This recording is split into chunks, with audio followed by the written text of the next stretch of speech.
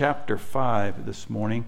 We are at the end of this bundle that I had talked about, this bundle of justification. So in these 11 verses, it has been like a snowball coming downhill after Paul in those first 4 chapters has said, there's no one without excuse before God. Not the self-righteous, not those who have the law, not those who don't have the law, not those who have tried their best. There is a necessity for a Savior. And then in chapter 4, he just has these beautiful words of, but now the righteousness of God has been manifested from heaven.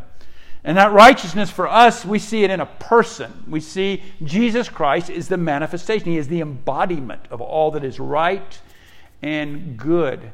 And then comes that amazing blessing that it is given to us who believe. And so when we start chapter 5 with that, therefore, since we have been justified by faith, that phrase, so powerful, he lays out there, therefore, because you as a people have been justified by faith.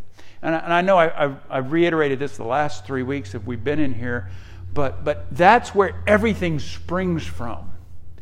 And he makes it just as a statement of fact. You have been justified by faith. It is as though a child goes into a courtroom and the judge says, child, I don't know what you have done, or I do know what you have done, but this family has decided to adopt you as theirs, and this father and this mother are going to take upon themselves all the baggage, not just beforehand, but for eternity. You will be theirs. It's done. It's not as if that child comes back and says, I don't know. The judge has a piece of paper. It's been ordered. It's done. And so that's what he's saying here. You are justified. And I love it. God has to put it in there by faith. Right? Because we constantly, and I would say even especially as Christian people, we tend to justify ourselves by our works. And we live in that mindset. Of course I'm justified. Of course I belong to Christ. Of course I'm a Christian. Look what I've done. So the apostle says all of these things. So we're going to focus today just on verses 9 to 11. But I'll read the first verses just to kind of again give us context of all of these things. And I've titled the sermon So Much More, So Much More, something like that. I don't remember what I wrote. But in verses 9, 10, and 11, you'll see that each verse, he says, much more, so much more, and more than that.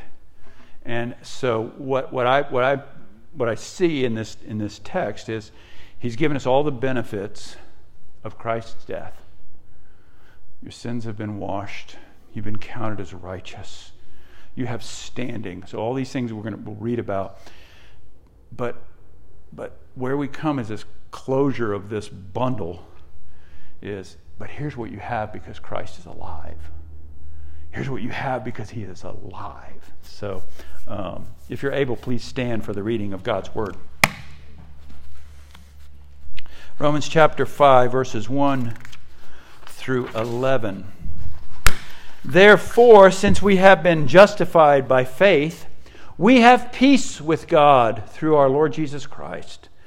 Through him we have also obtained access by faith into his grace, in which we stand and we rejoice in hope of the glory of God. Not only that, but we rejoice in our sufferings, knowing that suffering produces endurance, and endurance produces character, and character produces hope, and hope doesn't put us to shame, because God's love has been poured into our hearts through the Holy Spirit, who has been given to us. For while we were still weak, at the right time, Christ died for the ungodly. For one will scarcely die for a righteous person, though perhaps for a good person one would dare even to die. But God shows his love for us in that while we were still sinners, Christ died for us. In our text this morning, since, therefore, we have now been justified by his blood, much more shall we be saved by him from the wrath of God. For if while we were enemies, we were reconciled to God by the death of his Son, much more, now that we are reconciled, shall we be saved by his life. more than that, we also rejoice in God through our Lord Jesus Christ, through whom we have now received reconciliation. The grass withers and the flower fades, but the word of our God will stand forever. You may be seated. So here are the bundles from the last 3 weeks. We have peace with God. We've been granted access into God's grace. We have standing. We rejoice in this hope of God glorifying himself. Our posture towards suffering has changed. We know that he is the one who loves us. He's in control of everything. We face suffering. We know it brings us endurance. We know that it builds character. We know that we will not be ashamed. God will not leave us in some sense of shame. We have hope. And then last week, and we're loved by God. And that argument last week was just so powerful. He's like, how else could God demonstrate love? He didn't love you when you were worthy of it. He loved you when you were ungodly. He loved you when you were weak. He loved you when you were out of time. He loved you while you were his enemy. And so in the text this morning, it's as if we go from the death benefit to the life benefit. I don't know if any of you sell life insurance or you bought life insurance. You have several types of life insurance. You have the term life. And it's funny. I mean, it's another great name, isn't it? Life insurance. It's not going to keep you alive. Just in case. It won't keep you alive, right? It's just another one of those great words. It's really death benefit for those you love at the time you sign this document, right? To take care of your loved ones, to take care of the people when you're gone. But I don't know when that whole life and the universal life and all that stuff, I'm not selling either of those, by the way, just so you know. But just that idea that, wouldn't it be great if you put that money in it and there was something for you, you know? You don't have to wait till you die. You get to use some of that money, right? That'd be awesome. And I feel like that's exactly what he's doing. It's like, you have all of these wonderful benefits that I've laid out for you because of the blood and body of Christ being broken on your behalf. But there's more. In fact, there's so much more. I have told you before, but now 7.5 years into ministering here, I feel like I can reuse some illustrations because you probably forget. You probably heard the illustration before of that kind couple that paid our seminary debt. Right, that last year of seminary, when I knew that I was going to get this depressing paycheck that wasn't going to grow no matter how many souls were saved or how many people showed up to worship. It was fixed for a year. I think I've told you that was the most depressing paycheck I ever got because I'm like, it's going to be the same for 12 months. Right? We graduate from seminary. There's this amount of debt, and I land that first job, and I'm like, that's all we're going to get. And this man calls and just asks me about this friend from previous employment, asks me, how's it going? What's your financial situation? And me being a proud man, it's like, we're fine, right? We're good. We're fine. We got this. I got this. I can take care of my family. And just in an obnoxious way, kind of digging in there, do you owe any money to the school? Okay, I owe a little money to the school. How much? Like, we're Americans. We don't talk about that stuff, right? We teach our kids early on when they go to visit someone's house. They don't say, Mr. Chismar, how much did your house cost? Right? They say that, and you're like, no, you can't ask that, right? So, I mean, it's still ingrained in there, isn't it? How much do you owe? Okay, I owe this. So that's it then. You don't owe anything else? Like, well, we owe Discover Card some money. Oh, really? Well, yeah. And I start making excuses. This didn't work out. And I've actually been putting our rent on Discover Card. Wow. And you know why it was hard for me? Because we went through a financial peace class way before we went to seminary. And he taught it, about debt and, the evils of this and that. So, I mean, it was doubly just hard, right? It wasn't financial peace. It was way before that. It was Tim LaHaye's thing, But anyway, all right, so how much do you owe Discover Card? This much. Do you owe anything else? And I can't remember what else it was, but it was a sizable amount. And he paid for it, right? I've told you that story before. Sometimes we use it when we come to a time of confession, of just thinking about when God is unfolding this in us, it's just so he can remove its power and its stain and its guilt. But think about this. I was super happy and super thankful But a year later, I'd gotten in debt again. Right? A year later, we'd bought a house. A year later, we needed to replace a car. A year later, we had some emergencies come up. Right? Now, how terrible would it be for me, in some sense, to call him up a year later? Like, hey, bud, you want to ask me some questions? You want to find out about anything? Huh? How you doing? You want to know how I'm doing? Right? I mean, it would just been ridiculous, right? There's that sense of, man, the debt that I had, it was because of the situation. It wasn't my fault. It was, trying to do the good things. But now the debt I have, it's all on me, right? And I want you to think about that as a Christian and a Christian walk, right? We come to Christ, many of us, at times of insurmountable guilt and sorrow. We have those experiences sometimes at a camp, and we're sobbing, and we realize, or someone catches us doing something. I remember my mom catching me in this lie, and I'm like, I got to go get baptized again, right? There's that sense of we come to Christ that way, and when we're with Him and in Him and saved, there is this sense that to keep that relationship, I can't go back and ask Him again. Because now I have a relationship with Him. I like to think of it this way. Someone can say something mean and evil about me, and it will bother me. But if it's my child, if it's my wife, they have such a deeper hold of my heart. And truly, I think of that as God's adopted children. God's children that He has sent His Son to die for, and how heinous our sin as saved people is to Him. We know better. We have the Spirit in us. We may have even felt that sense of the Spirit trying to restrain us from saying and doing and acting. But you know what? His grace is much more. His grace is so much more. And that's what this text points out. John Stott writes in reference to this text, he said, if you ever have an evangelist ask you, are you saved? You might answer yes and no. And of course that caught my attention when he said that. It's like, yes, I have been justified. Yes, I have been reconciled to God, but my total, my complete salvation, my new glorified, sinless, perfect body, my eternal soul, cleansed of all sin and all causes of sin, I am not there yet. But because of God's great and perfect love, I will be. I will be. I have been saved, and I am being saved. And ultimately, everything will be completed one day.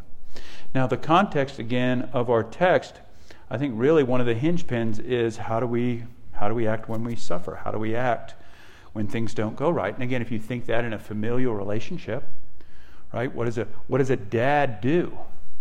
The other story, you remember me telling this about taking my daughter to the bus stop in Tupelo, Mississippi. And she gets on a bus, right? And she's the minority. And she gets bullied. And she comes home. And I'm talking with her, and it's my little princess. What am I going to do with my little princess? And I'm like, honey, you want me to just start driving you to school? And she's like, no, Dad, I don't think that would be good. I don't think that would be good. I think I need to get back on. I'm like, well, do you feel safe? She goes, oh, I know I'm safe. I know I'm safe. But I need to face it. I'm like, who are you? It's got to be your mom's side, right?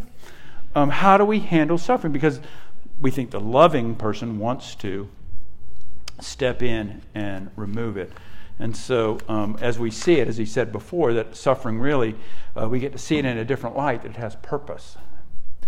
And so the sermon in a sentence this morning is that if all this is true, verses 9 to 11, if all this is true, then Christians really should be rational optimists. So we're going to look at verses 9, 10, and 11. And the three arguments he makes here, the first one is negative. You're safe from wrath, not just today, but wrath in the future. The second one is positive. You are reconciled. And the third is really rational. We are able to rejoice. We are saved from wrath in the future. Verse 9, God's love lasts, grace greater than all our sin. The present value of Christ's blood. It is not just you're cleansed and then you're set with a brand new record to make, but you're cleansed forever. And you're saved from that final judgment. That's a hard thing for me as a kid, growing up as a Christian. You know what it was? That thought that the books would be opened on that day. And that everyone would see the little Marky boy, who was so nice to people, really had bad thoughts at times. Really was nice to people because he just loved the attention it gave him. Really was kind to people because he knew it would work out in his favor later on. Really was kind to people if people could see it. But we're saved from God's wrath as his children. And on that day, on that last day, what are you saved from? Well, in chapter 2, verse 5, he said, but because of your hard and impenitent hearts, you're storing up wrath for yourself on the day of wrath, when God's righteous judgment will be revealed. Goes on in verse 8, but for those who are self-seeking and do not obey the truth, but obey unrighteousness, there will be wrath and fury. Believer, you will not face that. The present value of the blood of Christ, the living Savior, has you. You will not face that. Our relatives will not have to pray to the saints that we would be relieved from purgatory for our sins. They don't have to light incense or do good works. Our relatives won't worry if you're in Christ. And even if your death is a cause of some dreadful sin, Christ has justified you now and forever. John 5, Jesus said this, truly, truly, his emphatic voice, truly, truly, I say to you, whoever hears my word and believes him who sent me has eternal life. He doesn't come into judgment, but is passed from death to life. So much more. Not just our accrued debt at the time of our salvation, but everything. You know, at the end of the message, I'm going to implore you to a rational optimism. And I think even that is reason enough. That really is, that is reason enough. But he continues. He reminds you, believer, when you suffer, remember. Believer, when things don't go your way, remember. You will not face judgment at the end of days. In fact, you will be received with open arms. You'll be finally fully cleansed. Secondly, though, in verse 10, much more, he says, for while we were enemies, and he uses a fortiori. Fortiori. I think that's Latin for lesser to greater. He uses a lesser to greater argument, and it's beautiful. Here's how he says it. Just remember this, Christian. When did Christ die for you? He died for you in the text previous while you were ungodly, while you were weak, when you ran out of time. That's when he died for you. Now you're his. So you have to remember that. Now he's saying now, you got to remember that has happened. It is done. Now you're adopted. You belong to him. If he did this amazing thing while you were his enemy, how much more so now that you belong to him? How much more so now that you're his? How much more so now that he doesn't see an object of wrath, but when he looks at us, he sees the righteousness of his beloved Son wrapped around us. It's as if he puts his Jesus glasses on and says, that's who I see. How much more? And so he uses the word reconciled. And so the word justified, we use that all the time. Justified is this legal sense. You are declared righteous. It's not you're actually yet righteous. You're not already there yet. But you're declared it in the legal sense. All the things that God has against you, Everything that could be listed in legal terms has been accounted for and paid for. But you're also reconciled. And reconciled carries with it that familial. Right? It's not just forgiven, but the judge says, now come into my home. Our relationship, our personal relationship is reconciled.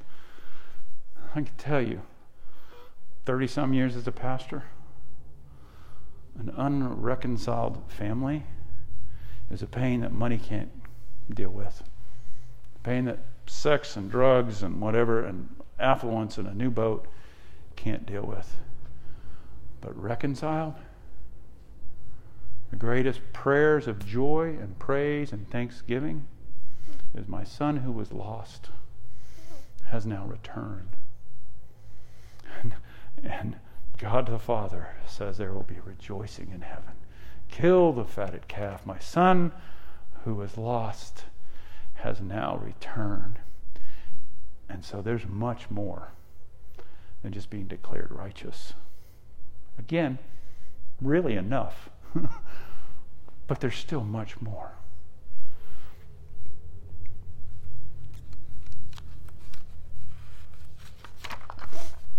It would be illogical.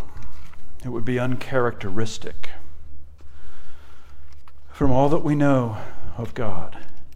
And I mean all that we know of God as He has given to us in His holy word. It would be illogical and uncharacteristic that we would not expect Him to continue to save us.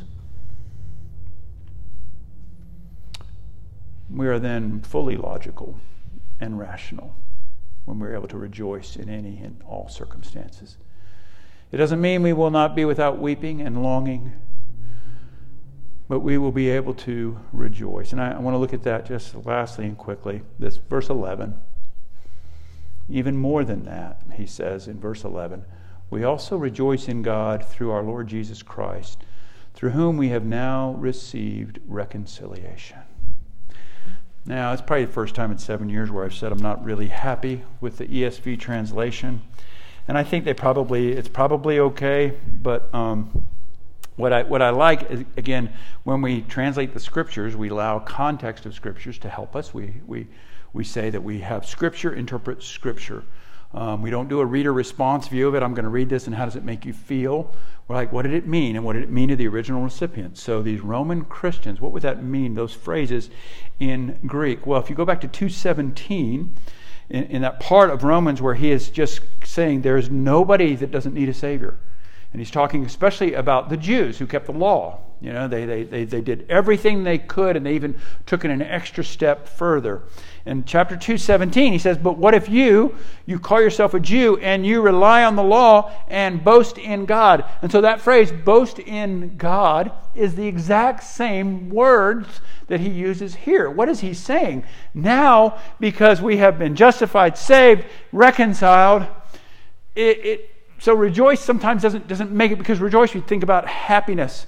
I'm like, how can I always be happy? And is God mad that I'm sad? Is God mad that I'm crying? Right? I had issues with my dad when he was passing away. He says, I want a celebration of my life. I want a promotion to glory. I said, yeah, Dad, but there will also be weeping. We will miss you. It will be a loss for us who are still left here. So the phrase he uses really should be, we are able to boast in God. And I just feel like that makes much more sense, doesn't it, when we're talking about the context of suffering. More than that, in the midst of hardship, we can boast in our God. Yes, I'm suffering. Yes, I'm struggling. Our previous church lost several young people, pancreatic cancer. Did we cry? Yes. Did we boast in our God? Yes. We knew he was not finished with her. He was not finished with him. That he was going to a greater place. It was not just some fanciful thing that man made up to help us get through it. It was secured, and it is rational to believe it because Christ rose from the dead. It's rational to believe it because the 12 saw the risen Christ and were changed men. They faced their death. They faced being in stocks. They faced beatings, and they rejoiced. Why?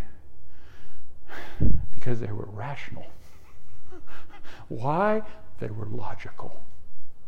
Our God has said this would happen, but our God has also promised that what awaits us is an eternal weight of glory. More than that. So what does that mean for us? Well, for a couple things. Christian, if you feel safe or accepted by God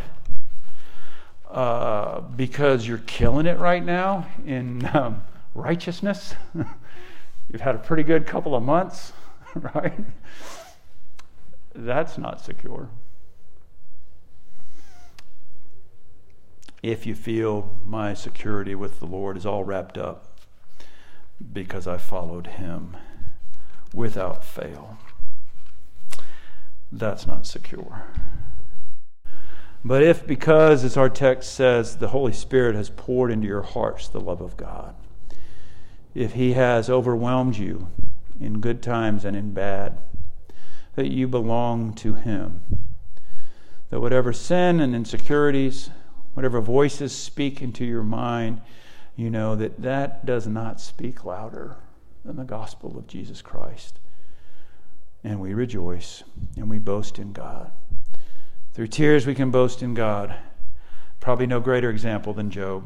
What does he say to his friends who tell him, Job, it is certainly something you've done. He says, though he slay me, yet I will praise him. And then why? He said, because I know my Redeemer lives. I know my Redeemer lives. And then he says, and I will see him with my own eyes. And when my flesh is wasted away, I will yet behold him. And Job doesn't say, because I'm good. Because my Redeemer lives. Does the Almighty do right? And so we can move forward. We can move to the table. We can eat of the bread and we can drink of the cup. And we can be assured that Christ's body and blood have eternal value. Because he is risen, we will also rise with him. Idols are things that supplant our God. And the Christian has a different kind of idolatry that we're kind of drawn into. And it is a self-righteous idolatry for the most part.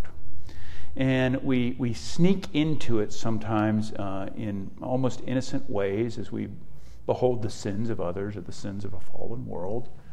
And if we're not too careful, we just start to think, God loves me because I'm better than those people.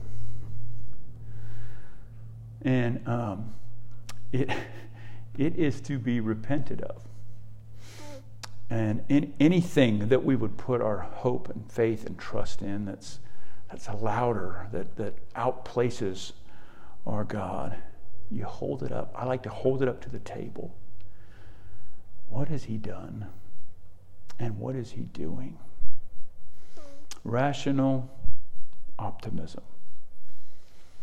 Let's pray. Father, we thank you that we of all people in any and every circumstance can boast about you because you are unchanging.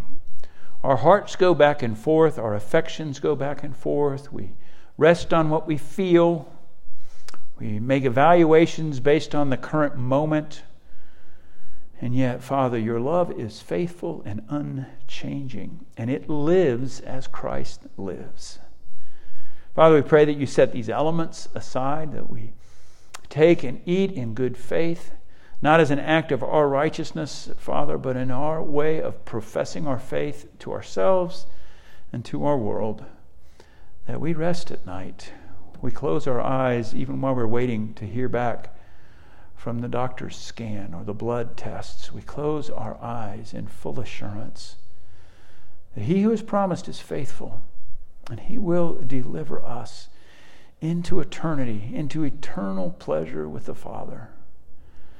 And therefore we can boast in who you are. Father, we pray that that would be a mark of your people. In a world full of insecurities, in a world full of just continuing deconstruction, people who don't know what can be known, what can we be certain about, and even the voices of certainty come across as arrogant. We can say, no, this is what our God has said, and this is what He has done. This is who He is, and these are the saints that have gone before us that have attested to it. There is a rational, objective truth to your gospel, and we stand in it. Oh, help us, Father. May this be our state, and may you be glorified. Amen.